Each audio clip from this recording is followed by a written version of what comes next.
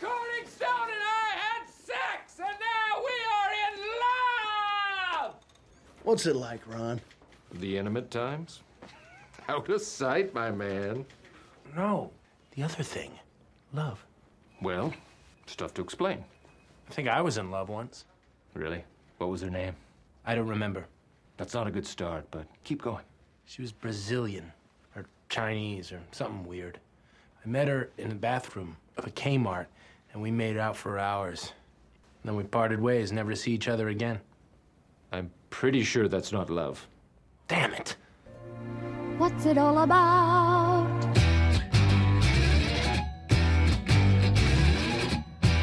Myoclonic jerk.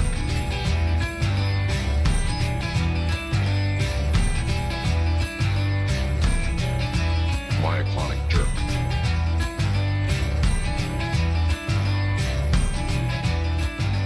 I'll show you the life of the mind! Myoclonic jerk.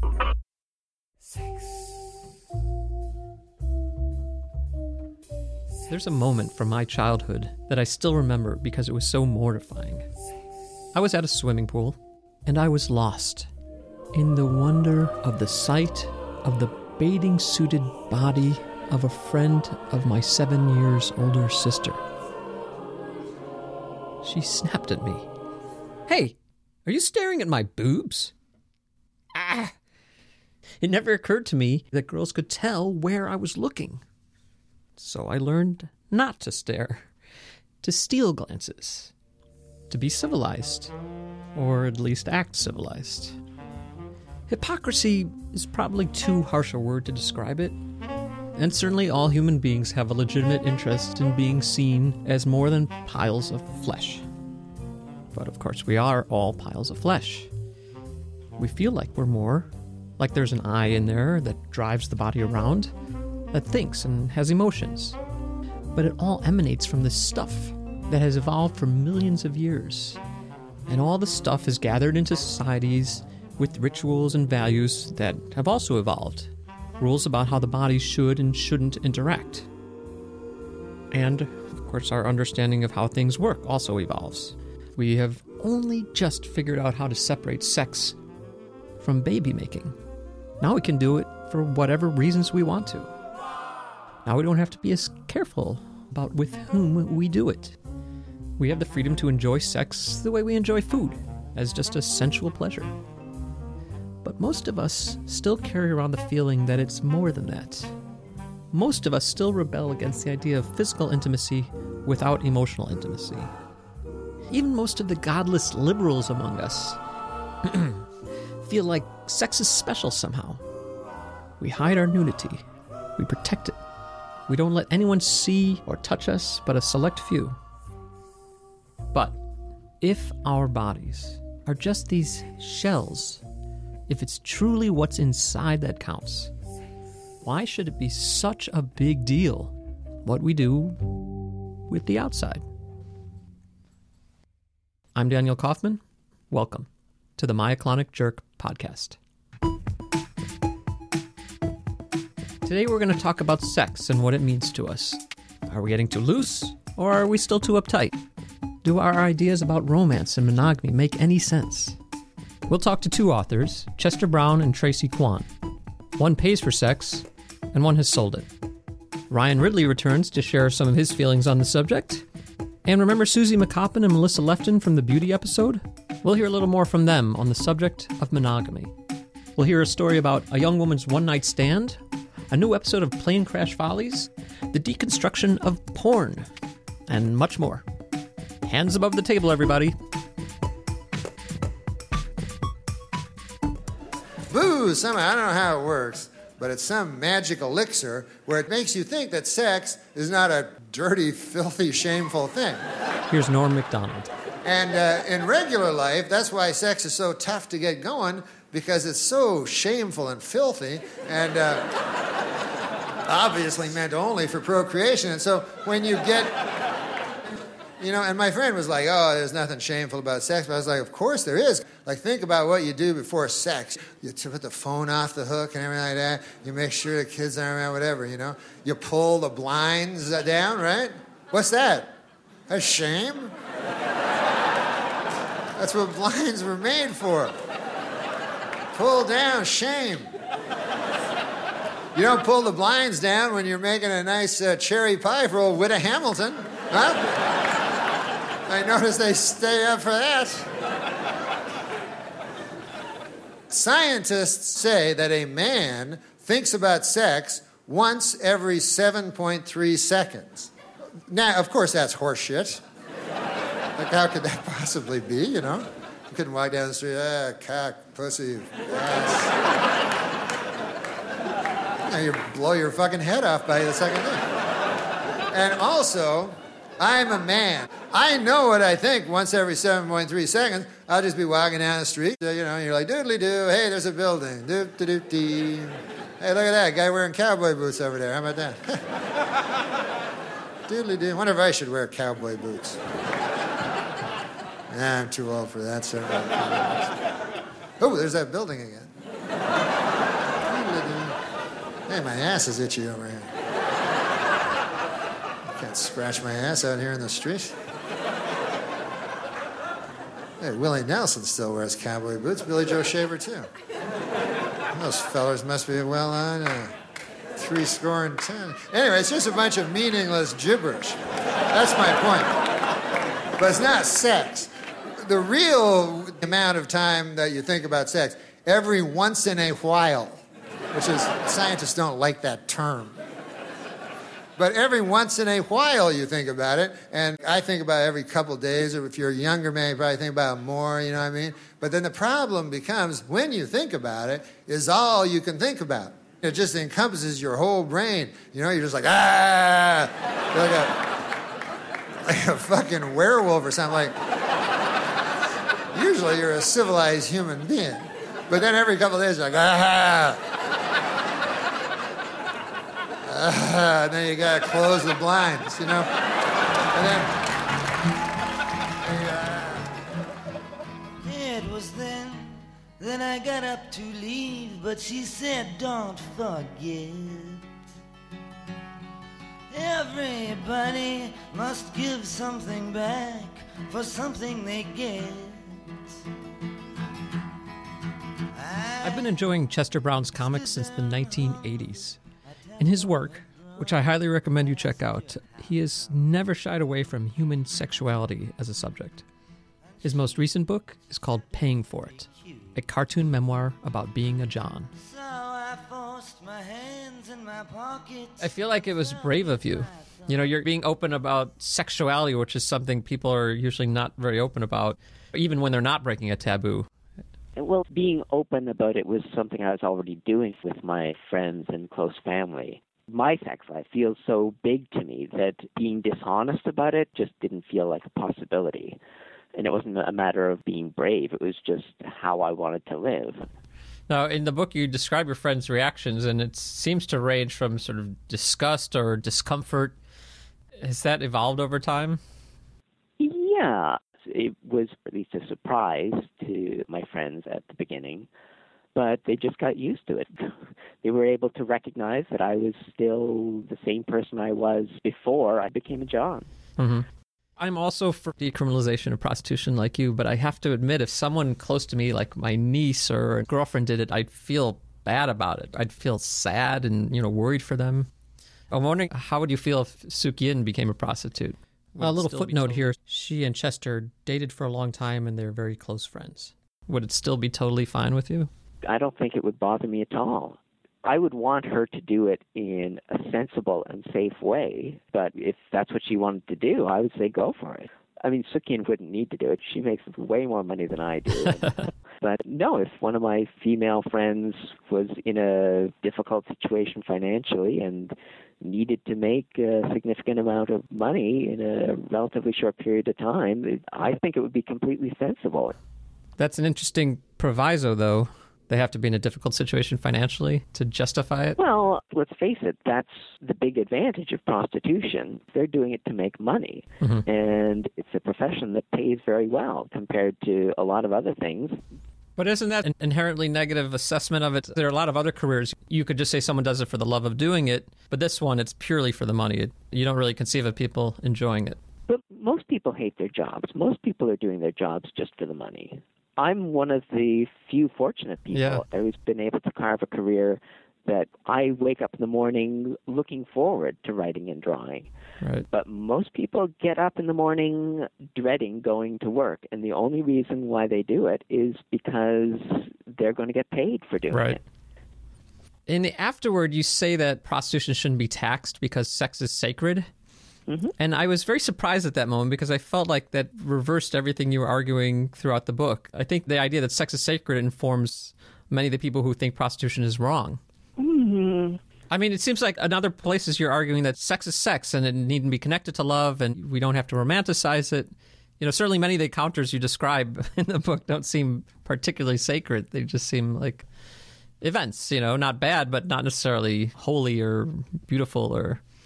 Well, I don't necessarily always go into my own thought processes, but a lot of those experiences with prostitutes, they were special moments in my life.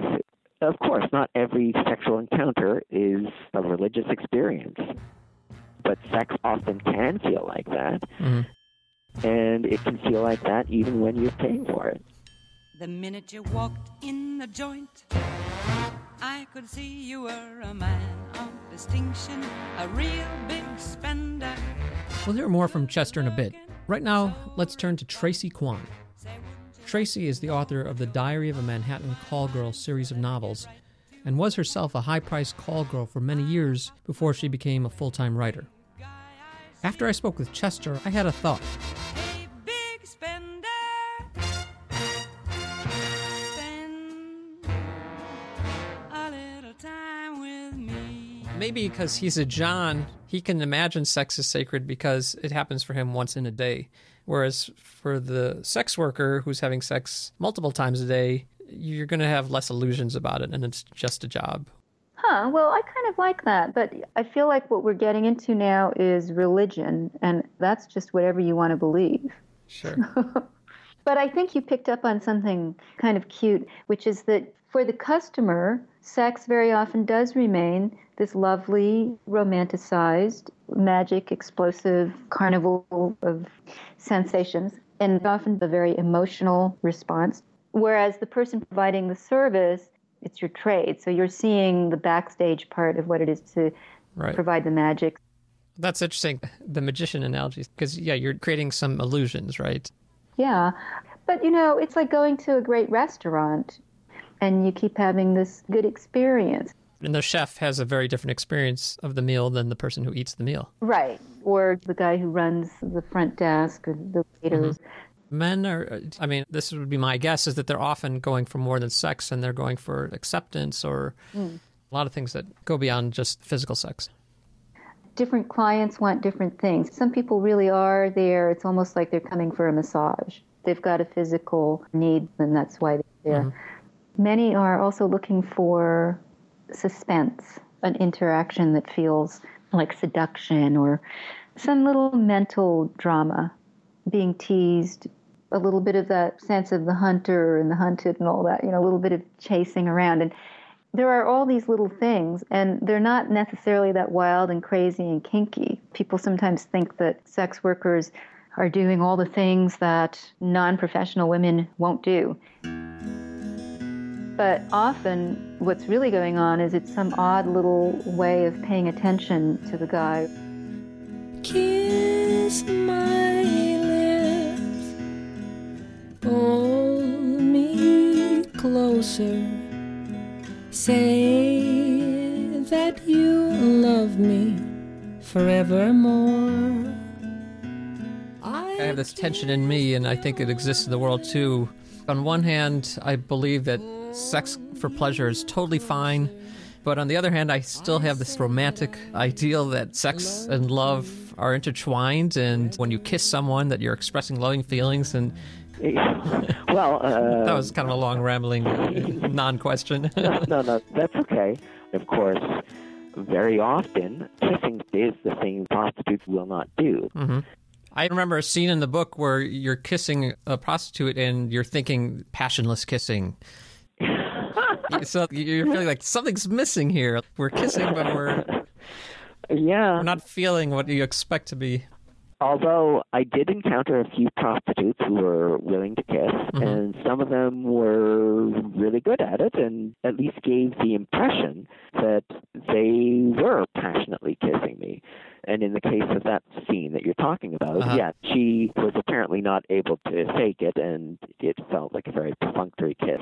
I find it interesting that you use the phrase faking it, because that seems to imply that even you feel like sex is about love and passion and romance, that it's all intertwined. On some levels I do, and on others I don't. I mean, I grew up in this culture. The attitudes I grew up with that connect sex and love are still in me on some level, and sometimes what I say reflects that. I'm in love with you, Sue. I know I'm not the kind of man you expected to walk up your front walk, and if I was your brother, I wouldn't choose me for you. Charlie, do you know how old I am? I don't care how old you are. I'm not a girl anymore. You're the handsomest woman I ever saw. I've had my disappointments, Charlie. Well, I'm not going to be one of them. I never thought I'd live as long as I have, Sue. I guess living the way I have never really mattered. But riding away thinking I was never going to see you again was maybe the most awful feeling I ever had in my life. I know I can be a good husband to you. And I know I ain't asked you proper, but I'm asking you now. Will you marry me, Sue? Charlie? Yes. I'll marry you. And can I kiss you?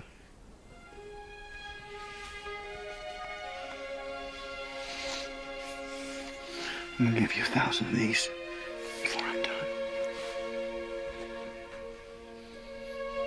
This is a time when I was on the road as a comedian a lot, and I was having a lot of casual sex.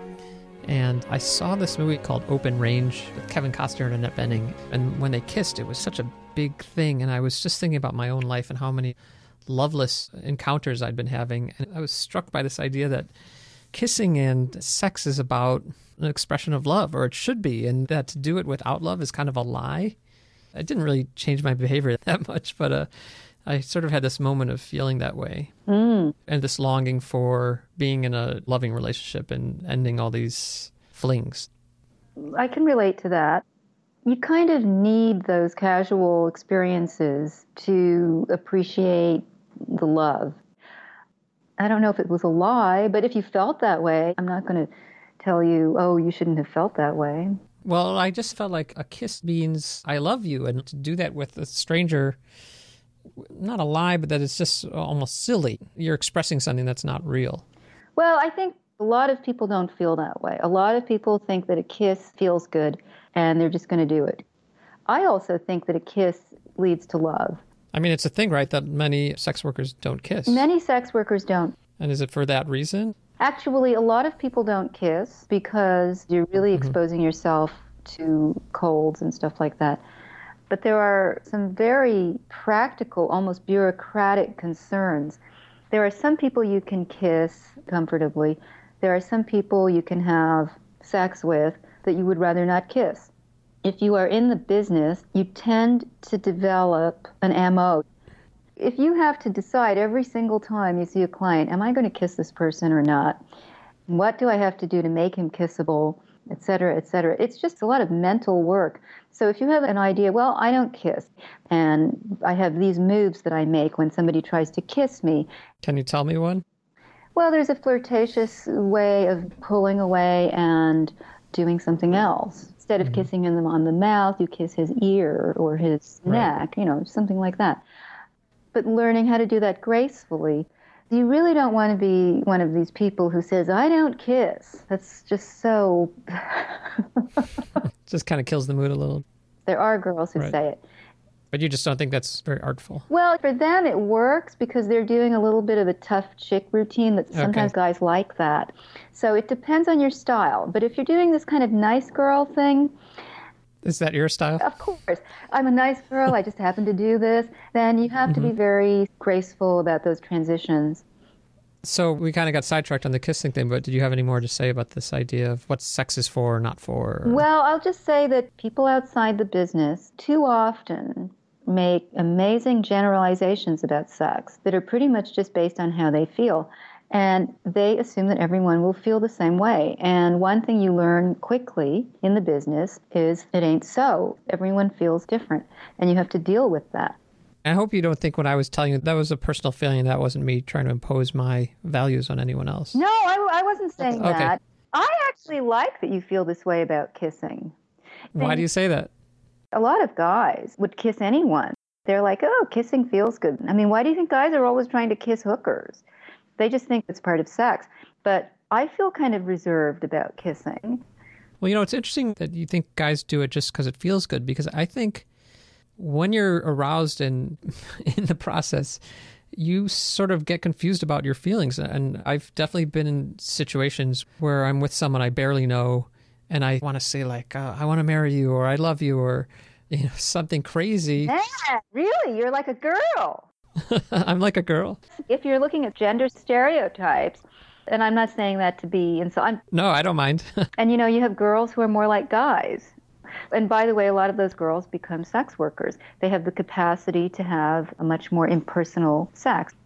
I did not, when I was with clients, feel tempted to say I love you, even if I was having good sex with them. There are women who would have a lot of difficulty with that kind of detachment. But I think one way in where it is stereotypically male is that's all pre-orgasm feelings, and then that all dissipates pretty quickly. Uh-huh. Well, Yeah. look, people are mysteries, and having had thousands of sexual encounters, it's still a mysterious thing to me. Maybe I'm doing it wrong. Maybe I'm doing it wrong. Just don't move me the way that it should. Maybe I'm doing it wrong. Sometimes I throw off a good one. At least I think it is. No, I know it is. I shouldn't be thinking at all. I shouldn't be thinking at all. I'm not very good at sex. Here's Nick Kroll. And I'll tell you why, because I think too much. I think the people who have the best sex of all are dumb people. Because they don't have sex, they just straight up screw. It's just like, "Ugh, put me in you. Yeah, put you in me. That experience I had where I was feeling bad about my promiscuity, part of my concern was that I felt like I was getting burnt out and losing my excitement about sex, and that the experience was being degraded, so that even if I get to the point of having loving sex, it would be diminished because of all the unloving sex I had. That happens to people who have a lot of sex. Do you remember the movie Big, the Tom Hanks movie? Yes. There's a scene where he's having sex for the first time with Elizabeth Perkins. And she unbuttons her shirt, and he's looking at her, and she reaches up and flicks the light off, and he reaches and flicks the light back on. Right, he's like 10 years old. Right, and I sort of mourn that 10-year-old in me who's, after a while, you see so much, it's going to be less exciting. Oh, the death of innocence. So do you feel like you killed that 10-year-old boy by overdoing it? Is that it? No, I didn't kill him, but I mean, he's tired. Wow. I just don't have that same level of, oh my God. I still have it, but that's why I tried to take a step back from that life. Mm-hmm. I mean, you wrote this great piece. You described one Valentine's Day how you booked as many clients as you could during the day so you could have your evening with the boyfriend. And I read that and I thought, wouldn't you just be tired? That was never a problem for me. You never got just worn out like, oh, not another penis. No. If I love a guy, I'm not going to feel that way about him. There's such a contrast between romantic sex and business sex for me. But I mean, on some level, mechanically, there's a lot of similarities, right? Well, yeah, I guess that's logically true. But that's not how I experience sex or romance. I mean, I am a very romantic person. I mean, I love creme brulee, but after I've eaten creme brulee, I don't want any more for a while. It doesn't mean I don't love it. But if sex work is creme brulee, then romantic sex is fresh strawberries. Aha, okay. I would be play acting a lot at work, being somebody different from the person that I am in my romantic life. So it's not about, did you do the same mechanical things? It's something very different. And I'm speaking about this as a woman, and women are, as you may have noticed, complex and slightly perverse creatures. Well, so are men. Well, I don't know. You think we're simpler? I do. I have a funny feeling that what you're saying about the mechanics and so forth might be something that a male prostitute would relate to. Mm-hmm. But I think for women, sex is highly emotional and interior. Do you think work sex would diminish your appetite for just casual sex? The reality is, I have not had a lot of casual sex outside of the business. I tried to as a kid, but it didn't really take off. And I mostly have had pretty long relationships. I could see you getting to a point where when it's your job, you're like, well, if I'm going to have casual sex, I could be making money having casual sex. So it's almost like a waste. And also there's just a certain amount of energy that we have for casual sex. So if you're having it every day at work, yeah, you don't really need it. Also, I think that casual sex is very problematic for women. How so? We have a lot of feelings about whether we're respected. And I think there's a lot of bravado, and I see stuff on the early blogs about it. I think it's still not the easiest thing in the world for a woman to have casual sex, and I think that you can really get your feelings hurt. Some feminists won't like this, but yeah, I think it's more of a guy's thing. And I think there is a reason why there are many more men paying for casual sex and many more women getting paid. I'm not saying women don't ever want to have casual sex. But when women become sex workers, there's something more than economics at play. There's some emotional needs being met, too. Something maybe that needs to be worked out or experienced or learned. When there's money and reward and structure and the man is having to make an appointment with us and show us a kind of respect, we can enjoy casual sex. But I don't think it's necessarily feasible to just go around doing that in an unstructured way outside of the sex industry. That's so interesting. It can be done. I mean, gay men do it all the time. They pick each other up on the street. My gay friends are always doing this. But come on, in heterosexual social life, it's not the most feasible thing. And a lot of guys don't treat women well when they have casual sex with them. Right. Or they're mean afterwards. Like we were not even mean, just not as nice. Not anything negative, but just all that wooing activity goes away. Right. Because they got what they wanted. I got glimpses of that this might be how things are out there and shied away from it. I felt that prostitution was in many ways a very kind, gentle, structured, civilized way of relating. So many people think of prostitution as this degrading experience where the prostitute is abused in a way, and you're describing just the opposite. This is a way of protecting yourself. There's something that goes on in the pornographic collective consciousness, or whatever we want to call it, where lots of people fantasize about sex being a hierarchical, degrading experience. And that's what very often gets projected in the rhetoric of anti-prostitution people, whether they're coming at it from a religious angle or a feminist angle. It's a kind of dirty fairy tale that works for people, but it's not how the actual business works. The business, it's like anything else. It's got its good days and bad days. There are clients who are bossy. There are clients who are submissive. There are clients who are just neutral. There are clients who need to be guided. There are clients who need to be kept in their place. So everything happens in prostitution, whereas in those sex fantasies, pretty much only one thing happens. I think the idea is when you have that traditional romantic idea that sex is part of a loving thing, and when a sex worker gives that away and gets no love back, she has been degraded. Sex should only be for love. Right. But I mean, does anybody really think that in this day and age? I think a lot of people think that. I think maybe even you think it sometimes. Not that sex should only be for love, but that they're very intertwined. Yeah, but you can be a romantic and understand that there are different kinds of sex and that you just happen to prefer this. I think it's also maybe rooted in gender roles, just like you were saying before. This idea of men are able to have sex without emotion, but women aren't. Okay. So if a woman's having sex and the guy's not giving her love, then she's just been degraded. But here's the mundane reality. You are a sex worker. This is your job. Mm-hmm. And very often there's this messy situation where the customer falls in love with you. It happens to dancers. It happens to street girls. It happens to escorts. I feel like this connects to the idea that the sex worker is creating an illusion for the guy.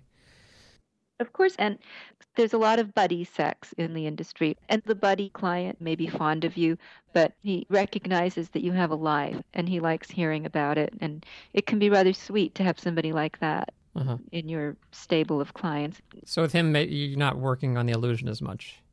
Right, you're not pretending... You're not pretending you're his girlfriend for an hour. Or what, right. Is that what the illusion is? Well, there are certain clients, you just know that you can't mention any of that. Right. I'm imagining myself, and I would think I wouldn't want to hear that. That would be a turnoff. I want to be the only guy on your mind. Oh, really? Yeah, that's what I think. But that's because you, my dear, are a rather more delicate person. Can't decide if that's a compliment. It's just a fact. Some people have more delicate sensibilities than others. I certainly have delicate sensibilities. So if you have that dynamic where you can say, oh, I went to the movies with my boyfriend the other day, then the client may also not feel that he's cheating on his primary part. What about mentioning other clients? No, you never do that. Okay. Nobody wants that. Oh, you have no other clients. Even the ones who don't mind hearing about a boyfriend, they don't want to hear about it. Exactly. Why do you think that is? It's a good question. Thank you. I think... Who knows? People are not entirely rational about sex. They're certainly not entirely rational about commercial sex. Yeah. Right. I think it has to do with their image of who you are. And maybe part of the illusion is that you're not a sex worker, that you're there because you want to be there. Yeah, but there are people who will be visiting a call girl and they'll make reference to prostitutes. And they actually mean somebody other than you. The spark in your eyes sets my soul on fire. Your voice is like an angel above. The touch of your hand, woman, drives me insane. But baby, I want to be loved.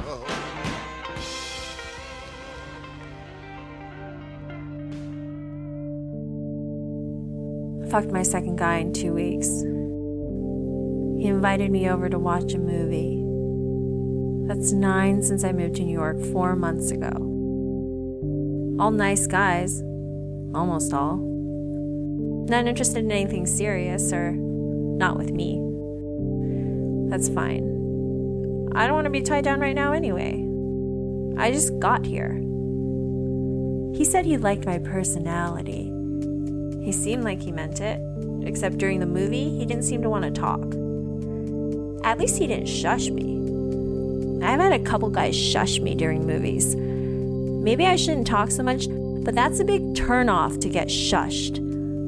I don't talk if it's serious, but sometimes there's just something dumb I want to make fun of. What's the big deal? We're on a couch, not in a theater.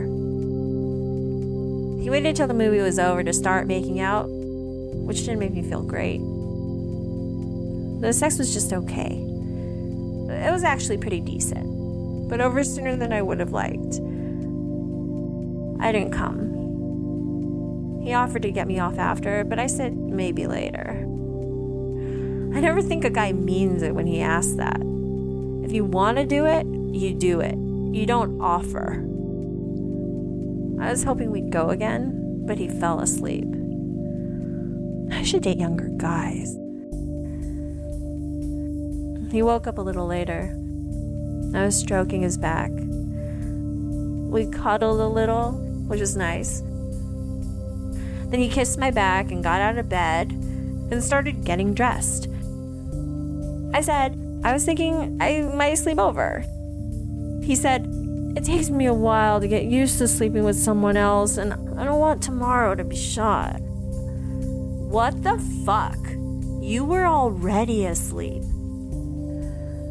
I got dressed, he walked me to my car, and we kissed goodnight.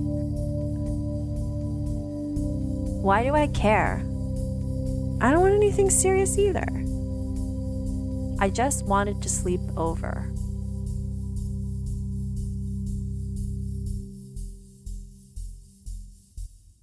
There was a prostitute named Anne, and sometimes after you saw her, you would have an empty feeling.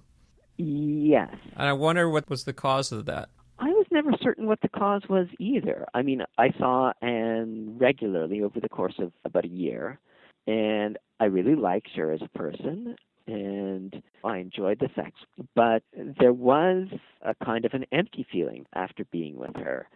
I'm guessing that it was because I wanted a deeper relationship, and I don't feel that hollowness with Denise. After I'm with Denise, I feel satisfied. And I should also add, I never felt that emptiness after I was with other prostitutes either.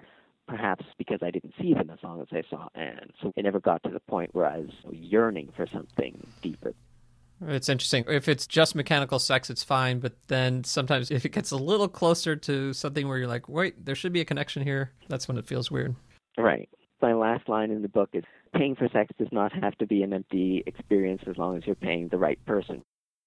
It could be after sex, there's this human need to cuddle, and I have heard that men don't like to cuddle. I don't know. It's not what I've experienced. I disagree. I think a lot of guys like to be a little affectionate after. Yeah. Yeah. I mean, they might not want to talk for hours to fall asleep, but they like to fall asleep kind of holding your hand or something. Mm-hmm. So he might have this need for some connection after the sex like that. And because he's paying for it and is not paying thousands of dollars to fall asleep with someone, he might have needs that are not met by that encounter. He had pretty brief commercial encounters. Right. Or I had two theories about that empty feeling, and I'll run them by you, and you tell me what you think. And it sort of overlaps with what you said. One is that sex highlights whatever's there emotionally. So if there's love there, then sex highlights that. And if there's no love there, then sex highlights that absence. And the other theory is that the physical need is the top need. And once that's satisfied, you're left with other deeper needs beneath that you can now become aware of. Yes, I agree. And like you said, that need for connection, which he's not getting. And it's in a context where you often think of it as being connected. So once it's over, you're like, oh, wait, I got the sex, but I didn't get that other thing. Yeah, no, sometimes you have to be quite diplomatic about the moves that are made when the session is over. I mean, sex can arouse this desire for connection in the male customer, a little bit in the neighborhood of what you were talking about. And some customers say things like, oh, don't get up yet. Sometimes they get a little vulnerable at that moment. Can you recall how you navigated it?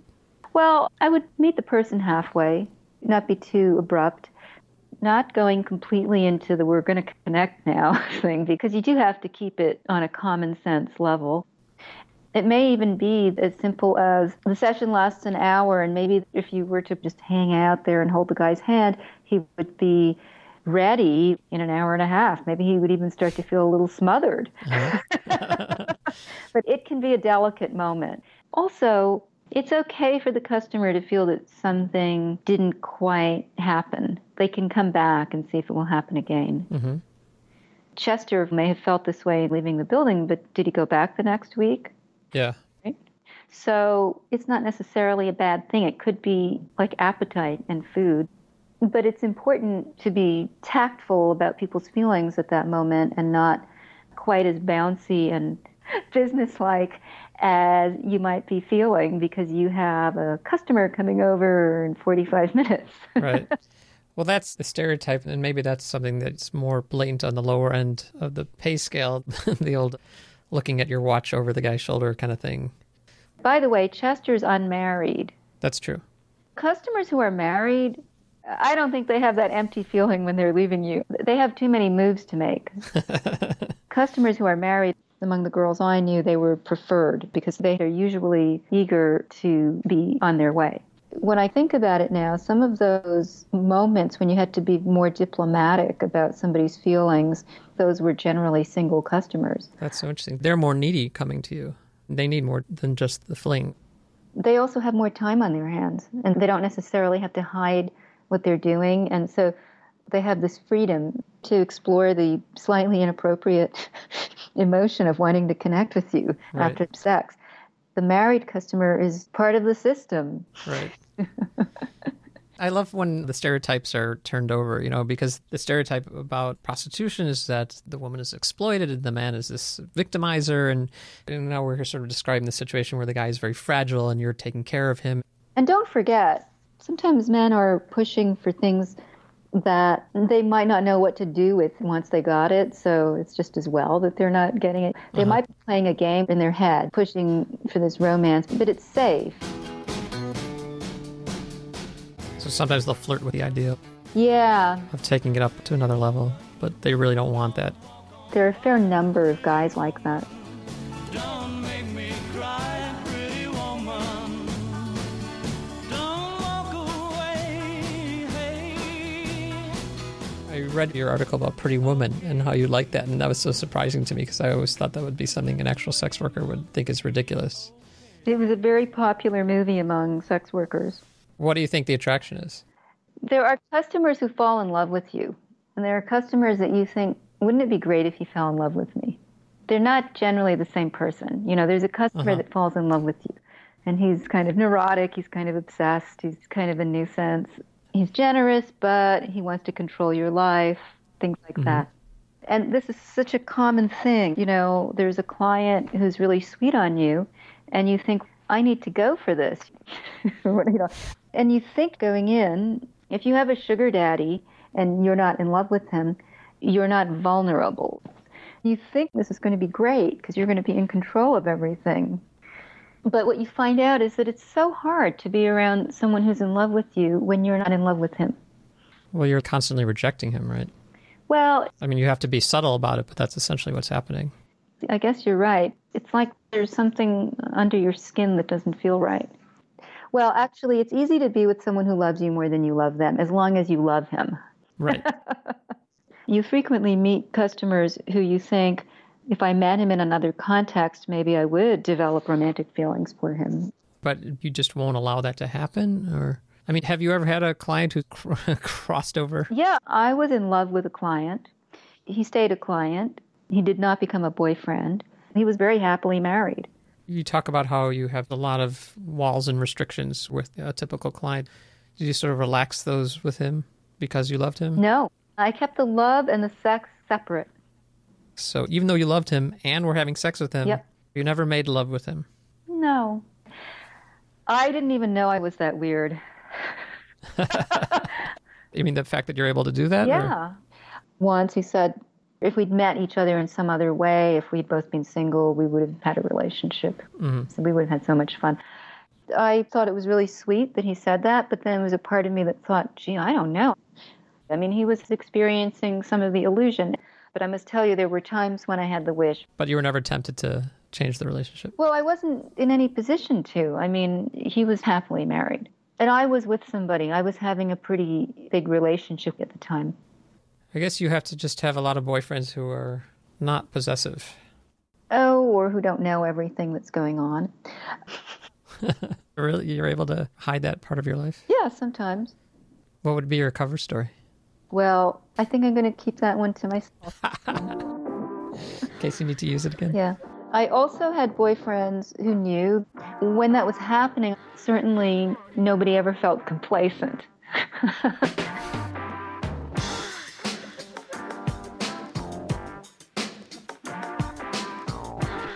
Here's Kane Collier. I don't like pornography because it's so objectified and everything's like an it. I'm not a person anymore. I want to shoot a short video where it's just a guy in like a butcher's outfit with two big pieces of raw steak and he just slapping them together like that, and I just dub the audio of any porn out there. I'm just a caveman. My primitive mind can't grasp these concepts. A caveman in a suit is a good portrait of the modern male. We have a lot of uncivilized impulses that it's our job to keep in check. Once in a while, we get our courage up and lumber towards a woman to make our clumsy advances, and usually we are told to get lost. Now, of course, women are the true victims in this scenario, beset as they are by all these grunting lunks. But can we just take a moment to pity the poor slobbering men? Our daily diet alternates between repression and rejection. And this is where porn comes in. Yes, porn is giving men release, but that's not its only function. The fantasy of porn is women who say yes. Wherever you go in pornoland, you'll meet them. Doesn't matter who. Rich society ladies, doctors, the first woman president of the United States, they will all say yes. This is why there's so much pairing of high-status women and low-status men in porn. The pizza boy, the plumber, the handyman. We want situations where sex seems completely implausible because that's how we feel most of the time. Give us a buttoned-up woman in a suit, her hair in a bun, thick glasses. Oh, she looks like the type who'd say no. She's stuck up. She's an egghead, a librarian, a nuclear physicist. She's a highly respected corporate executive. In a million years, she would never say yes to the mail boy. She said yes!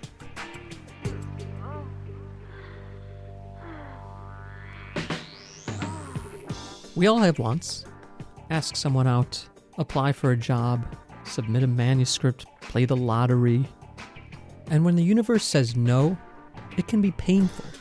It can feel like mommy saying no dessert. But a yes is just the opposite.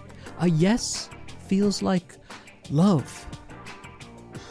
So even when we have loveless sex or fantasize about it, we get a feeling of being loved. We have gotten a prize, a gift. We are, for a moment, happy children. Favored. That is one of my big fears in life, that I'm going to die and my parents are going to have to come clean out my apartment. Here's Bill Hicks. Find that porno wing I've been adding on to for years. There'll be 2 funerals that day. Just see my mom going through my stuff. Look, honey, here's Bill when he was a Cub Scout. Look how cute my baby is. His little short pants and his little hat. Look how cute my baby was. I wonder what's in this box over here.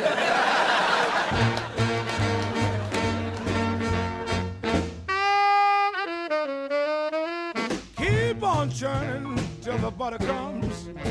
Keep on churning till the butter comes. Keep on pumping, make the butter flow. Wipe off the paddle and churn some more. Ryan's back, everybody! Listen, I know I want to break into this topic. Sex! There's a girl who had a thing for me in high school, and my friend said, "Come on, man, fuck her." I was like, "I'm not attracted to her." And he goes, "Come on, pussy ain't got no face." And that to me is one of the crudest, because not only is that not true. Well, it's true in a sense. Just like that, Yeah. I had the same guy who said, "My dick is blind." Yeah, I was going to say something like, but my penis isn't seeing the vagina anyway. My head is seeing the other. Yeah, never mind. But that's what Dr. Ruth always said, that the most powerful sex organ is between the ears. Yeah, I can't be attracted to someone unless I connect with them. I was thinking about the Venn diagram, there's the circle of love and the circle of sex, and we all want that overlapping section. Right now, the girl I'm dating, who I'm gushing about to everybody, I man. don't know if I could call it love in one circle, but I could definitely call it sex in the other circle. Well, of course you're having sex because you're doing the act. Mm-hmm. You're putting it in. Yeah. Taking it out. But do I love putting it back her? in. Yeah. Taking it out. Yeah. Back in again. And then pulling it out and blowing loads all over her. I got an NPR audience. So anyway, sorry, folks. Sorry, old lady in Poughkeepsie. Just dropped her teacup. I'm coming for you. Oh, my goodness. So, my fetish is dropping teacups. I just have old women drop teacups while I masturbate. Yeah. You start masturbating, they get shocked, and then exactly. you finish. I know the difference when they're just letting gravity do the work. When I just got, I dropped a teacup. My dick doesn't get as hard. Come on, Ryan! He's feeling my discomfort. I'm trying to run a highbrow sex conversation. Not a bunch of cock and balls jokes. Here's an interesting you learn about sex from movies before you have sex. Okay. And I guess I always thought making love had to do with looking in the person's eyes and feeling a connection. You just had to make eye contact. But actually feel something, too. It Right. can't just, I'm guessing, high percentage of one-night stands don't have a lot of meaningful eye contact. Look at me. Yeah. I just met you All right, at a easy. bar. You're hammered on Long Island iced teas, and I could see your soul. But women like closing their eyes. I think even more so for lovemaking. Really? Yeah, would you just pry their eyes open like Clockwork Orange so you could have the intimacy? Give it to me. That's where love and sex overlap in my mind. Eye contact. Yeah. Wow. The light, the heat, I am complete. Here's something that's interesting. Prostitution, you're just paying for fucking. But what if you could pay to make love? Huh. Well, that's You the make girlfriend love. experience. What is that about, the girlfriend experience? Well, it's that you don't feel like you're having commercial sex with somebody who Because just wants why? your money because they're sweet to you, and As opposed to like a as opposed to back somebody alley. who's just like, all right, You want a party? do what you want. I'll give you the girlfriend experience. On a street corner? Yeah, it's not going to feel... In other words, you go to their apartment. I don't think it's so much about where it is; it's just about how she treats you. Well, to my point, if it's in a dock, you're not going to feel like it's... But I don't know. You're focused on the location. Uh-huh. I think it's Well, 'cause more I just think- about the attitude Yeah. and the things she says, and Uh-huh. how, you know. I don't like that I'm being cast in the role as the expert on how it is at the dock. Context. Yeah, the dock. Who's having sex Or at the- the dock?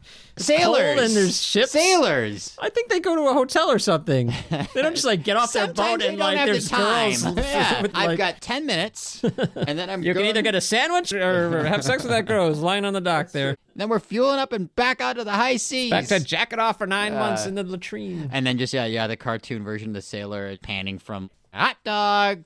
Want a party? Hot dogs. Want a party? Well, I think that's not really a dilemma, right? The sailor's been at sea for 6 months. He really wants a hot dog. All I've eaten are oranges. They're a little overzealous about the scurvy. What about this? It's wartime. He gets off the dock for 10 minutes. He's got a choice between sex and some opportunity to assure that the odds of him dying in battle will be decreased. How about could he have sex or kill Hitler? Sex or body armor? A young 18-year-old soldier, he's probably going to still have the sex. Yeah. You feel invincible and you really like sex at that age. But a 40-year-old lieutenant? I'm taking the body armor. Yeah. Look, if I live, I can have a lot more sex in the future. All right, well, what about if you could just pay a woman to love you? You already said that. No. No sex, though. That's her rule. Oh, well, what let's that see. would look like. But Ding you can't get dong. the sex. Hello. I'm your love, John. Here's $1,000. Well, here's what you get. Okay. First of all, obviously, no sex. What? No blowjobs. No hand jobs. Well, you could just say no sex. Yeah, you get the picture. No orgasms. But I will kiss you. On the cheek, on the forehead, on the lips, no tongue. Cuddling? Of course. In fact, that's my specialty. So what will we do? I'll go to a movie with you, and I'll nuzzle on your shoulder. I'll Yeah. hold your hand. You'll just if give I me get all the sort of scared- physical manifestations of being in love? I'll also, when you're sick, I'll come over and I'll take care of you. I'll make you chicken soup. This is a long-term contract, not like the 60-minute It's a monthly. You could It's sign a up for monthly subscription recurring payments. of love. Yeah. Oh, so if I'm nervous about a big interview, you'll tell me I'm great? I'll talk you off the ledge. Or if you suffer a tragedy, I'll be the shoulder to cry on. If I have a victory, you'll be super happy for me? Absolutely. And with the Platinum package, which is an extra $50 a month, I will come to you when I have difficulties. Because, Ooh. I mean, real love is symbiotic. Huh. I mean, are you really going to believe it's real love if it's always you coming to me and never me coming to you? Yeah, but I am paying. Well, You wait, really want the true experience of being in love. But then, shouldn't you also pay me if it's a two-way street? Listen, Joker. Oh, here's the deal also. Okay. I'll go to bed with you at night. Yeah. But then I leave, but I'll be back in the morning to cook breakfast. Well, why will you leave? What if I have a I nightmare? got stuff to do. I got other clients to see. You're going to just jump out of bed with me and then go nuzzle somebody else for 2 hours, then not make them breakfast? I have concentric circles of clients who sleep shorter and shorter hours. It's like a hard There's thing one guy in the middle sleeps for 10 minutes a night, so it's pretty so easy. you're just making a lot of breakfast. Yeah. When do you sleep? I catch some Z's in between. I want to talk to you about how I'm nervous about my job interview. I don't want you nodding off like you don't care. Sweetie, you don't worry about that. Okay. Yeah, here's your money. What do we do now? I hug you. But you're not really loving me. I really love you. I don't believe you. I love you with all my heart to the ends of the earth. I would do anything for you. I will die for you for an extra $75 a month. You're just saying those words. This is not real love. Real You know what? love. I don't want your damn money. Tell me it's not real love. How about that? Okay, great. Well, now you're not a love prostitute. You just love me. Okay. I mean, you're really going to pay me, though. Oh, yeah, okay, I'll pay.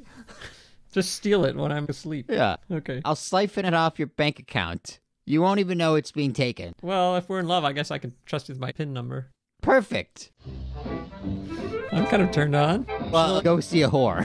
Get that erection away from me. Love for sale, appetizing young love for sale. Love that's fresh and still unspoiled, love that's only slightly soiled. Love for sale. Hi, Uncle Marty. Danny boy, what are we talking about this time? Sex. Oh. Yeah. Alan, I'm being called for my wisdom on sex. Why are you laughing? No, it's not a wrong number. Sex, huh? Trying to get the ratings up. Well, I thought it'd be a fun subject after the animal show because that was so heavy. Well, in fact, it's another animal show. Right, but humans have all these ideals around sex that keep us from saying yes to each other. Give me a for instance. Like sex should only happen between people who love each other. And what do you think about that? Part of me believes it, and part of me doesn't. Which part doesn't? Well, I have an idea which part. No, but maybe we're making too much fuss about something that's just natural. Isn't that the opposite of what you said in the animal show? There you said, who cares what's natural? Well, I don't think it's a good rationale for hurting others, but I do think it matters when you're trying to figure out how to be happy. And you think the way to be happy is to follow your instincts? Well, I don't think the way to be happy is to suppress them. How about channel? How do you mean? Say you meet a girl. Okay. Take her out to dinner. You feel a physical attraction for one another. I like this story. All right, stay calm. Okay. Do you sweep the plates off the table and take her right there in the restaurant? How fancy a restaurant? Stick with me. Okay, no. We don't. Why not? We're in public. It's illegal. All right, so you don't act on your sexual desires in that moment because you have other desires in conflict. Yeah, but that doesn't mean we won't act on them. All right, but in that moment, you say no to yourselves. We say not now. Fine. You finish your meal. You take her home. Do you have sex now? I feel weird talking to you about this stuff. Hey, you called me. Well, the answer is maybe we do. Oh, well, let me recover from the shock. Maybe you do. So maybe you don't. Yeah, sure. If you don't, why don't you? Well, probably because she doesn't want to. Why do you think she doesn't want to? Assuming she's attracted to me? Of course she's attracted to you. Well, all right. Well, then she probably wants to get to know me better. Have an emotional connection along with the physical. Yeah. Oh, why do you think she wants that? Well, she probably can't separate the two. But you can. I guess so. Sometimes. Do you want the emotional connection? Yeah. It's okay if you don't. I do. Good. It's not really okay if you don't. So, if you want it, why are you willing to have sex without it? Well, the physical connection's easier to find. The light is better there. What? It's an old joke. A man is on all fours on the sidewalk. A cop sees him and says, "What's wrong?" The man says, "I lost my watch on 4th Street." The cop says, "But this is 5th Street." The man says, "I know, but the light is better here." You, my boy, maybe like the looking more than the finding. Maybe, but starting with the physical connection doesn't mean that we can't have an emotional connection later. Is that how it works in your experience? I guess not usually. Why not? Do you lose interest? Sometimes. But doesn't that mean there was no potential anyway? I mean, if we like each other and we're compatible, why should it matter when the physical part starts? That's like saying I have all the ingredients for this casserole, so who cares how long to cook it? Timing. Yes, timing. Timing's important. So, let's say this girl's wiser than you and says no. Okay. You go home. How do you feel? Frustrated, maybe? Disappointed? You wanted something, and you didn't get it. Right. So you still want it. Yeah. You want her. Yes. You're thinking about her. Thinking about the next time you'll see her, wondering what might happen. Thinking about what you'll say to her next and when, and something that might make her smile, wondering, is she thinking about you? Yeah. You're excited. That's a good thing. Eventually you get there, but when you have to work and wait for it, it's so much better. I hear you. We're not talking about suppression of desire. We're talking about how to build it. You want to water the garden. What do you do with the hose? I don't know. You point it where you want it. You put your thumb on it. You create pressure. No is not an impediment to our pleasure. It's an essential ingredient. No is a very erotic word. Huh. So what does that say about marriage? Are you kidding? You think you don't get no in marriage? Yeah, but you can't still have that excitement that we were talking about. That's true. Married people give that up, right? That's true. But there are other pleasures in connecting with someone. They're deeper than that romance excitement. But you were just telling me how great that was. It is great, but that excitement is about the hope of getting somewhere. Romance that goes nowhere, it's a cat with a string. You never miss it? Of course you miss it, but that's not an argument against marriage. We want lots of things, and some of those things are in conflict. That's not a problem. That's life. You give up some things to get others. Your generation seems to have this idea that you should be able to have everything. I like having cake and I like eating cake. Tough luck.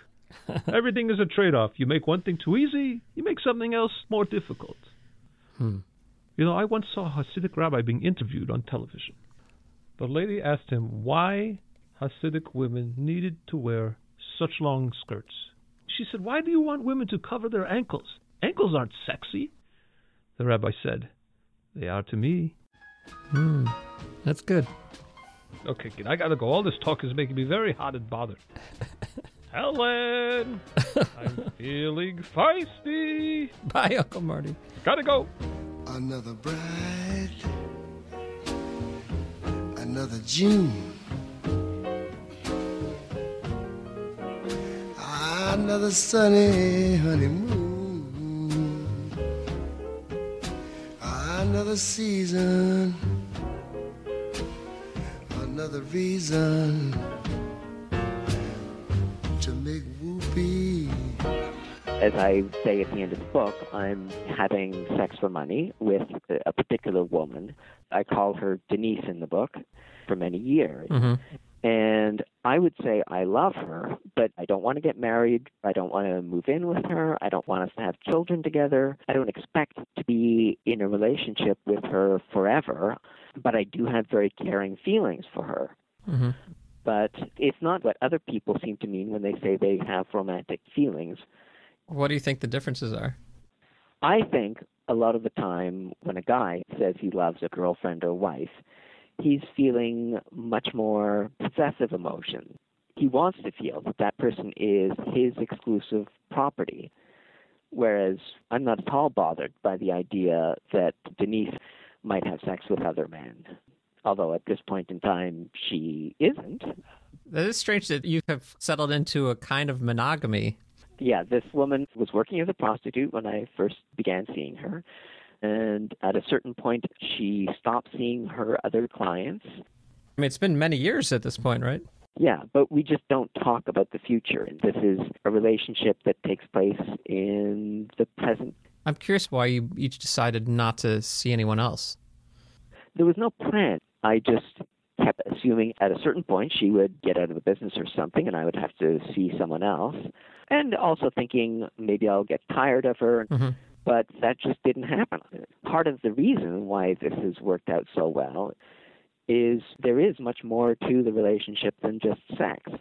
I love just talking with her, just finding out what she's been up to lately. It's a genuine friendship. And that's a factor in why she has continued to want to continue this relationship. It seems like for some reason she maybe wants to pretend she's not in an intimate romantic relationship, but she really is. It sounds like. I mean, why else would she stop seeing other people? Like maybe she loves you and she just doesn't want to admit it for some reason. Perhaps. I mean, we're all complicated. Yeah.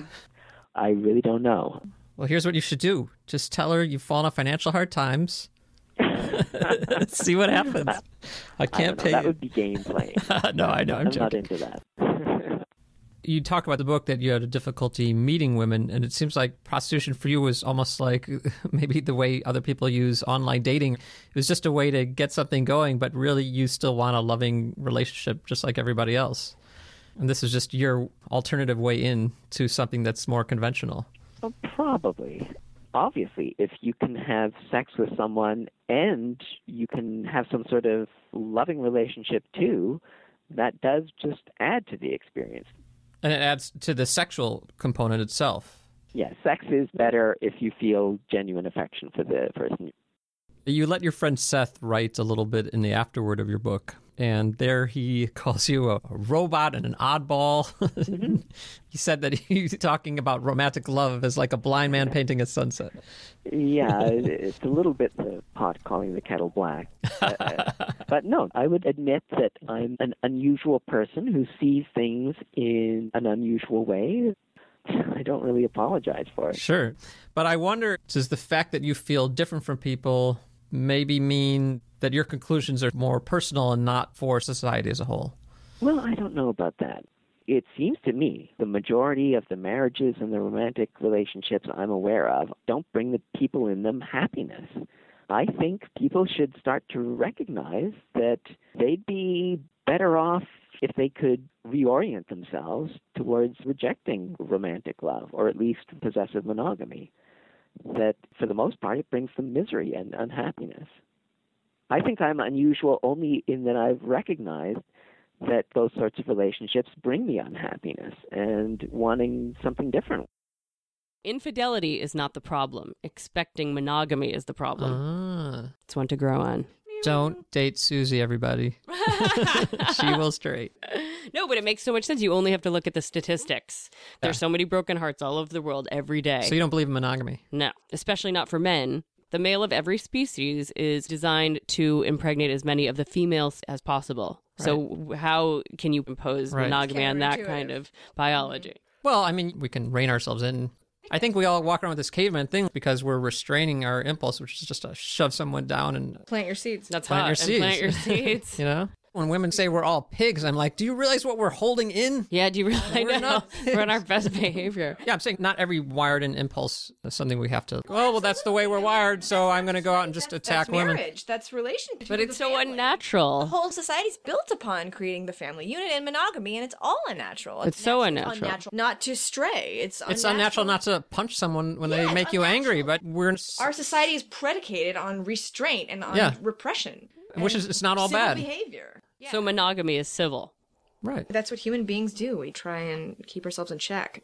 It's this awful setup. We're wired to stray and not be monogamous, but we're also wired to be possessive and jealous. Mm-hmm. Wow, thanks for giving us both of those things, God. That's awesome. Yeah, these are the terms. But what keeps you from acting on your feelings? Convention. No, it's our marriage. Exactly. Social restraints. Did you ever stop to think that those restraints are there to keep people from hurting each other? I don't sleep with other men because I love you, and I don't want to hurt you. But what if it didn't hurt me? Then I'd be hurt.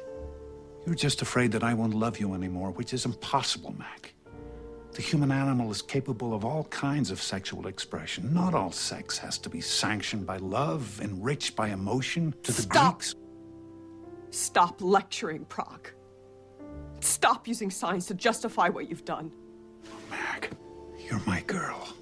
You always will be. The bond we have, the life we share, sex is nothing compared to that.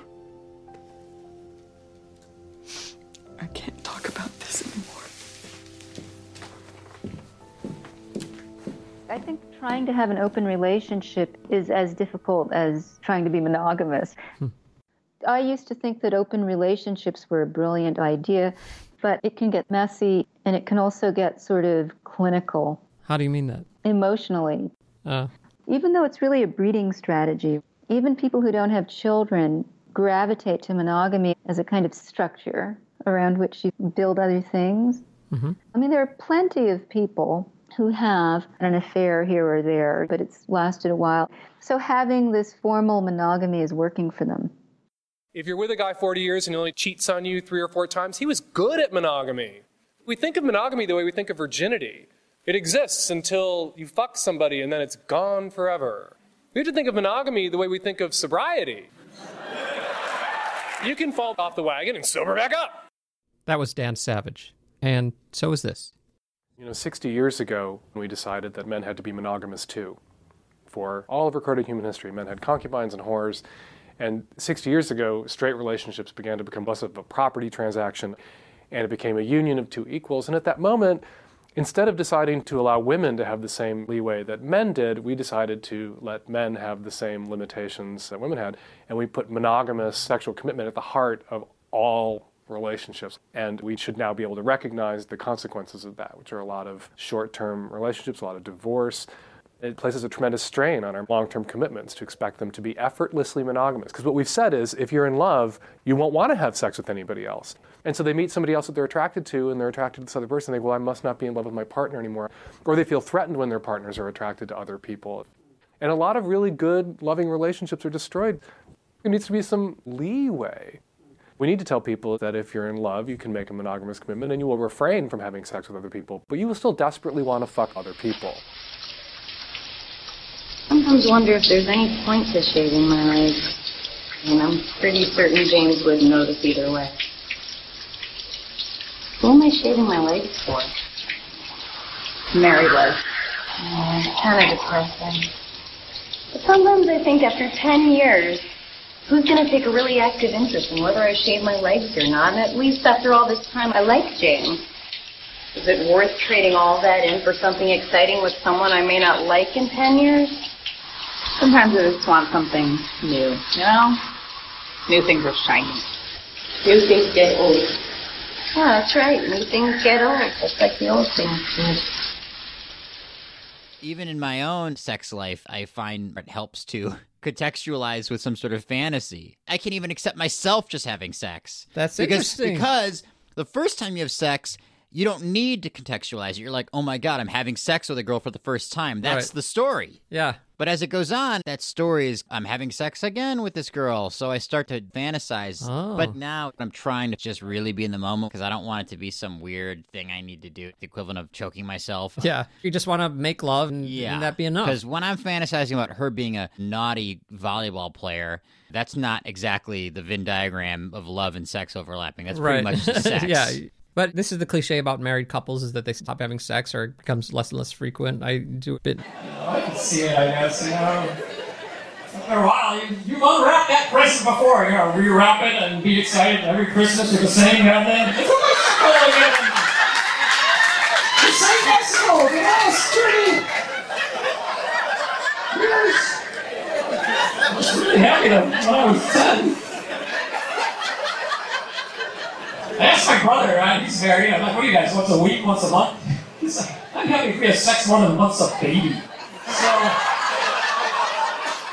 But do we always just have to be excited like in the beginning? We require a constant state of agitation? Well, I think as you get to know her and you hopefully fall in love, excitement starts to go back up. Are you guessing? That's what's happening now. The sex seems to be getting... No, I don't know. We got really drunk, so maybe that's just what it was. And you were wearing a doctor's outfit. She was wearing a nurse's uniform.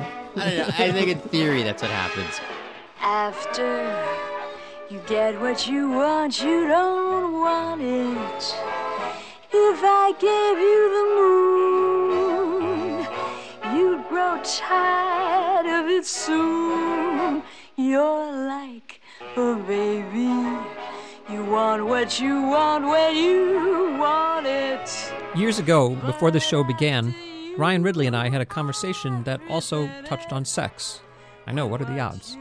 Now, the sound quality is not great, but there's one part I had to include. You're always wishing and wanting for something. When I was in Israel, I saw some hot Orthodox women wearing shadels. Yeah. They didn't need to wear a face shadel. They were hot. What's it called? A shadel is just a wig that looks like your regular hair over your hair. Right. This would be like a mask that looks like your face. Well, shadel's such a ridiculous practice. Yeah, you wear a wig to cover your real hair. You look like you have hair. People still lust after you. It still looks creepy. But they're though. lusting after the wrong hair. But it does trick look them. like, that's what I'm saying. A face shadel would be like an android face mask over someone looks exactly like the real face. You know? Well, why would it have to look like the same face? That's true. It can look like it's slightly... So all these Orthodox Jews look like Marilyn Monroe. Yeah. Then, same. like, suddenly Judaism prospers and there's millions of Jews, everyone's converting. I want to fuck Marilyn Monroe. Whoever you like, you can get that face shadel. And then the wife would be at home and she's like, I can't wait to take my face shadel off. We're like, you don't have to take it off right now. You can leave the face shadel on. It's like you don't like the real me. The real you is your neshama. When you put on the face shadow, I can think more about your heart and soul. Okay, I guess that makes sense. Here's some boob shadles while you're at it. No, I mean, I was thinking about this in the future. If they could create real dolls, right. If they could make them fully animated. Right, like robots, basically. Would you have sex with them? No, absolutely not. If you could not tell the difference between that and a real person, yeah. You're lying. No, I'm not lying, because I think about sometimes the idea of getting a prostitute, but it just feels so fake. There's nothing there, no game, no challenge. Why not just say, I'll never masturbate? What?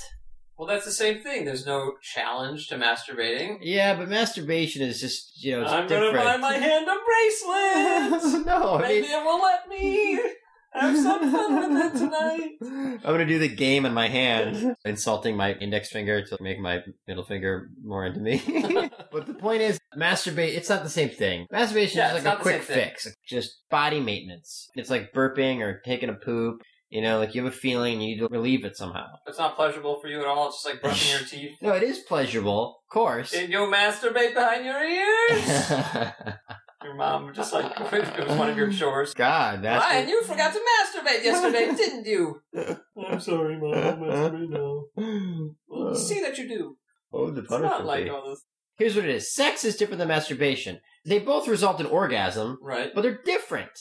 But if you're going to do some kind of simulation thing, the robot is just a more realistic version of porn. All right, would you have sex with the real doll then? No, because it's like a corpse. Okay.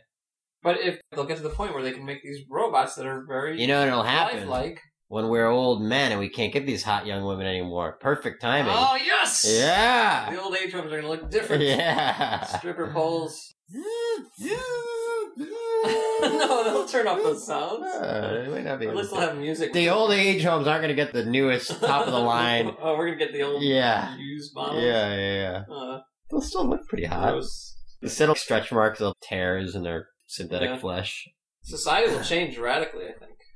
With all that sex? Everybody will be taken care of sexually, and so that's all off the table. All that bullshit that goes along with it, all the primping and preening, we won't have to do that anymore, and we can just become more substantial people. Do you think the primping and preening is only to attract mates?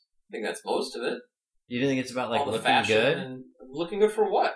Just I don't know. You know, lately I've been more and more conscious of trying to look better, and because you're seeing a guy who hasn't gotten laid in a long time. It's been that long. It's only been 8 months. 8 months. You know what? I mean, I want to have sex right now, but... Right now? Yeah. We'll be right back. Lust has 1,000 avenues. The dance hall, the ice cream parlor, the tenement saloon, the Turkish bath. Like the Hydra, it grows new heads everywhere. Even the modern inventions of science are used to cultivate immorality. The gas engine has brought us the automobile joyride, the roadside brothel. Electricity has made possible the degrading picture show. And let's not forget the most scandalous invention of all, the Talon slide fastener, otherwise known as the zipper, which provides every man and boy speedy access to moral oblivion. Society seems to be moving in a more and more sexually liberated direction. I could see it making us better because there's the bonobo monkeys. They're very promiscuous and they're much less aggressive. And people say sex makes you dumb, but I feel like it's the lack of sex that makes men dumb, and that after they get sex, they can start to focus on other things. So I could see if we were in a very promiscuous society, we could advance.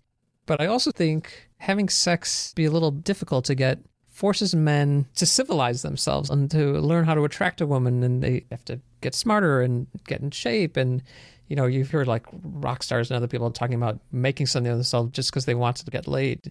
So I feel like if sex becomes super easy to get for everyone, that might be undermined. I don't know if society is getting more sexually liberated. I don't necessarily buy into the idea of perpetual progress. Mm-hmm. There seem to be people who are very rigid and conservative and uptight about sex. But I think the trends are that they're an increasing minority and that people are having more and more sex partners and sex at a younger age and getting married less and less. Now, wait a minute.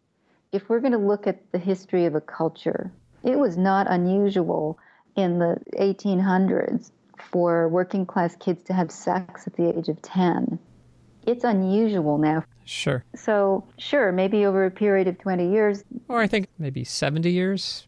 You know, from the time when they couldn't say pregnant on TV to what anyone can see on TV now. Or I grew up, porn was something I had to hunt out, and it was hard to get. And now any kid can see as much porn as he wants. Right.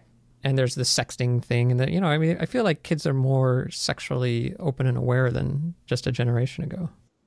I just think we have to be careful about the assumptions we make because so much of sexual behavior is hidden and lied about. I don't know about you, but when I was very little, I played all the little sex games, the innocent, silly stuff that kids do when they're getting to know about the body. And it seems like now a lot of that is pathologized and viewed as bad and kids shouldn't do it. So I feel like we've gone the other way.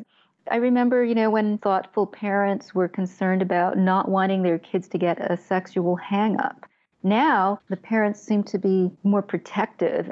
For example, all this freaking hysteria about sexting, this is just kids doing what they did before cell phones. But there used to be a limit. Now if it goes online, it's there forever. Look, kids didn't even take pictures. They just flashed each other. Right. That's really low tech. I mean, there always was this problem. And for every sexting incident that ends up in heartbreak and exposure, there must be plenty of people who receive naked pictures and even at the age of 12, have the civility not to go around showing those to everybody. Surely that's also happening. Yeah. Okay, I just wanted to be told that. No, and I think you're right that it's not a given that we're going in this one direction. But I still want to do the hypothetical. If we are going this direction, let's say sex becomes very easily obtainable for any man. I just wonder, would that take away that incentive for men to achieve things so they could woo women? Could bypassing that process lead to men just becoming a bunch of big dumb slobs? I bet people have been talking about this since the first caveman got away with something. I mean, I started hearing that when I was 19. Middle-aged guys would tell me, oh, in my day, if a guy wanted to have sex, he had to work for it. And now they don't even have to take a girl out to dinner. They don't. The world's going to hell in a handbasket. The men aren't men anymore. And the girls aren't being good enough gatekeepers. That conversation has been going on for quite a while. And yet we still have marriage. Guys are still buying presents for us. I mean, and yeah, there are these flabby personalities, guys who don't seem to quite have it together. But I think those guys always did exist. So you're asking, will this happen? I think it may already have happened and the world has survived it. Right, but it might be a matter of degrees. It's not going to be black and white, obviously. But does free and easy sex lead to more of that, or is it good for society? I can think of both arguments. I guess everything needs to be kept in balance. But if you're in a society that is progressing, you're moving in the direction where sex becomes something that women also experience. And it's not just something we're holding on to or dispensing for men. Of course. I just think that women tend to be less casual about who they have sex with. It's not that they don't enjoy sex when they have it, but just that women tend to get emotionally caught up more often than men. Yeah, look, men will have sex in public bathrooms. They will. I don't even want to think about it. Men are less squeamish. It's true. I asked someone the other day, could you have sex with someone who's stark raving mad? And he said, well, sure I could, but I'm a guy. Right. Right. And a woman wouldn't do that. His follow-up would be, what does she look like? Yeah, no, men are more casual about it. Sure, okay. And that's what makes women the gatekeepers. It's not that sex isn't a valued thing for them as well. No, I get what you're saying. And you're right. The difference between the sexes, it means that men have to step up and, for example, make sure there is a nice environment in which to do it. Even if these things start to sound too much like stereotypes, I think there's a difference between religious morality that says you're a sinner or you're dirty. Right. And the gatekeeper thing that you're talking about, which just makes the world more civilized. So you think it's a positive thing? I think it's probably a positive thing, yes. But then doesn't promiscuity on one hand or prostitution on the other, Doesn't that undermine that gatekeeping? The guy will say, screw this, I'm not jumping through your hoops. I'm just going to go to the back pages or the brothel or whatever. Well, one good thing about prostitution is that when you have to pay for it, it does put a limit around how much sex you can have. But food is in a market, and you have to pay for it, and we have an obesity epidemic in this country. Look, I have sold sex. I've had boyfriends, domestic partners. I've had casual sex. And I'm glad I've had this range of experiences, including the sex that goes with intimacy, being in love. As much as I think that prostitution can be a lovely way for human beings to connect and a great way to learn about your fellow humans, when I think about a guy whose sexual experience is limited, where the best sex he's ever had has been with a sex worker, I worry about those guys. But they do exist. They always have. So it's great that sex workers exist so that these guys can have something. Some kind of, yeah, but sure, it's not a replacement for other kinds of intimacy. I mean, maybe I'm making a judgment. Sure you are. But I mean, it's not a moral judgment. Not a moral judgment, but you're just saying that's less than ideal. And you said you're a romantic person, so I guess you have to think that loving, intimate, connected sex is the best kind of sex? Probably. It's not the only kind of sex, though, and you might not always want to have the best kind of sex. You might not always want to have the same kind of sex. You don't think one kind will undermine the other? No. You will always have these fascistic personalities who want society to agree that we'll only ever have one kind of sex. But that's not going to happen. When I some glad morning, Lord, I'll fly away. And now, ladies and gentlemen, it's time for Plane Crash Follies, with a new cast of characters each and every episode. We take you now, as always, to the interior of a commercial airliner. What book are you getting? Oh, it's the new Dan Brown book. Oh, is that with Tom Hanks? That's good. Yeah. Oh. Buckle up, right? Yeah. Have you ever been on a turbulent plane before? No, this is a first for me. So. Oh, me too. Hi, my name's Carl. Oh, Carl, nice to meet you. I'm Margaret. just Carl, not Carl. Oh. That's a joke. You're funny. Thank you. Oh, gosh. Oh, wow. Oh, it's okay. Did you ever see that Twilight Zone movie with John Lithgow? From Monty Python. Yeah, no, I don't know. There's something on the plane. Yeah, it's the snakes. No. Oh my God, we're gonna die. Oh my God. Quick. Make love to me. What? Make love to me. No, but I'm married. Yeah, I'm married too. It doesn't matter. No, but people are gonna see us. Who cares? Well, I don't even know you. We're all we've got. These are our last moments. Okay. Oh gosh. Oh yeah. Oh my God. Oh yeah. Wait. What? Do you have protection? What?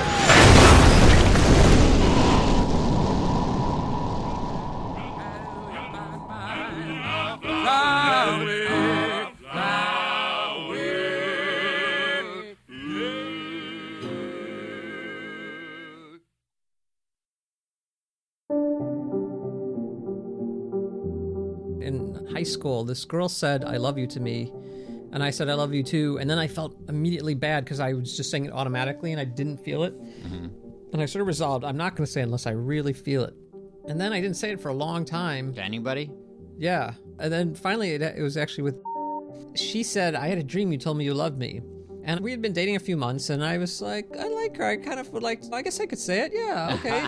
It was like an arranged marriage kind of love. Yeah, okay. I'll say it, yeah. No, but what happened was, as I said it, I felt it more, and I realized all this time I thought I was being honest. I was being cowardly and holding back. Saying it is a way of doing it. When you express it, it's coming out, and then it grows. And I got turned on.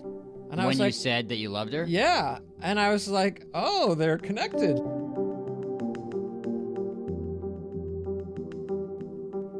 I feel a little embarrassed at having done a show about sex that's so unsexy. I haven't talked about bodies, about the current that runs from one skin to another, the feel of my lips on her neck behind her ear, about damp hair falling on my face, skin that smells like soap, about hands and hips and breath, kisses that flutter in your solar plexus, fingertips and tongues reading the braille of a body, about the weight of another person, the architecture of softness and bones, the aching, the rapture, the sweet awkwardness. What can I say? It's not that kind of show. It's all been about not sex, but what does sex mean? I don't know about that part either. I know I like the idea of being a romantic. Cliff, your feet are freezing. That's why I put them over there. Why don't you put them back on your side of the bed until they warm up? Now they're cold and lonely. Honey, what do you think it will be like after 49 years of marriage?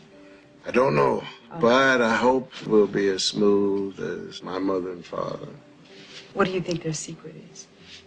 Probably just living one day at a time. You know, the 22 years I've been married to you, I've been the happiest one day at a time I've ever had in my life. Cliff, I love the way you beg. Bring your cold feet over here. The cynical side of me says, romance is just a pretty way to ask for sex. Romance is creating the illusion that we're not animals, so we can go somewhere and act like animals. Sonia. Oh, don't, Boris. Sex without love is an empty experience. Yes, but as empty experiences go, it's one of the best. I've always liked that line. In the nihilism episode, Ivan Brunetti said, I've always thought nihilism was a flip side of hedonism. If you really look at the root of what's underneath those, it's sort of this everything's meaningless and what's the difference anyway kind of thinking. It's dangerous territory. If hedonism is the flip side of nihilism, then romance stands against them both. Most people say they want passion in their lives, but can we have it without resistance? In every great romance, one lover is on the ground and one is on the balcony, either literally or figuratively. They're kept apart, and their passion feeds on that. It's natural that we strive to overcome what's between us and the things we want. But we need the obstacles as much as the prizes. It's supposed to be hard. If it wasn't hard, everyone would do it. The hard is what makes it great. If you gorge yourself, you get full. If you get full, your feelings about food change. And with sex, the object of your desire is not consumed, it remains. And in that scenario, the pickup artist becomes an escape artist. You just get to a certain point where you get tired of the whole life of a single guy. You meet someone, go back to her place, you have sex, and the minute you're finished, you know what goes through your mind? How long do I have to lie here and hold her before I can get up and go home? Is 30 seconds enough? That's what you're thinking? Sure. All men think that. How long do you like to be held afterwards? All night, right? See, that's the problem. Somewhere between 30 seconds and all night is your problem. I don't have a problem. Yeah, you do.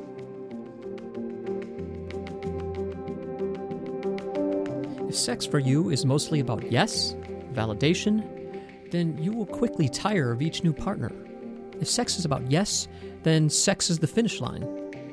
But if sex is about something else, then it can be the starting block, or just a moment on the way. I'm not here to tell anyone what kind of sex is best for them. But Ernest Hemingway, I think, has a good formula for figuring it out.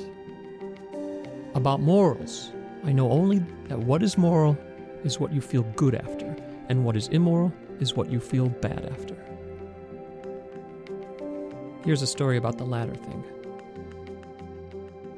A long time ago, I knew a girl named Angie, and we fooled around from time to time. Many guys feel like it's a real coup if we can get a girl to give sex without commitment. That's what I had with Angie. One time, as she was leaving my place, she said, "Why do you fool around with me?" It caught me completely off guard. I said, "I don't know, you turned me on. Why do you fool around with me?" She said, "Because I like you." She's gone now. When I think about her, I feel love. But that's easier than loving someone who's right next to you, giving it back. And what does that say for balcony love? Joyce Carol Oates once said, "When love gets requited, that's when the trouble begins."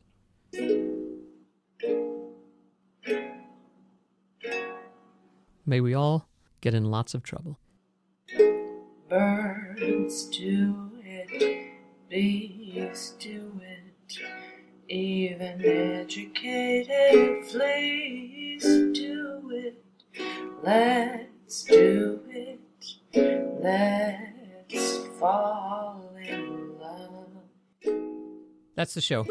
You can follow me on Twitter at Danny Koff, or write me at mailbox@myoclonicjerk.com. Thanks to our guests, Chester Brown, Tracy Kwan, and Ryan Ridley. You can find out more about them at myoclonicjerk.com. While you're there, get on the mailing list so I can let you know when the next show happens. If you ever use Amazon, please bookmark the link from our site to get there. They'll give the show a kickback. It adds up. Thanks to everyone who helps out that way, or shares a link, or writes a review, or anything else you do to help spread the word. Big thanks to production assistants Mark Hutchison and Brian Lotz, my brother Michael, who really did make that once a baby joke, Eileen Shee performed the morning after story, and Lee Rosevere composed the score for it. The Plane Crash Lovers were played by Mike McCafferty and Rachel Adams, and right this moment you're listening to Maggie Mull. Let's fall in love. Thanks for listening, everybody. Next episode, Evil. Well, I think I've got what I need from you. Okay, Daniel. I'll leave the money on the dresser.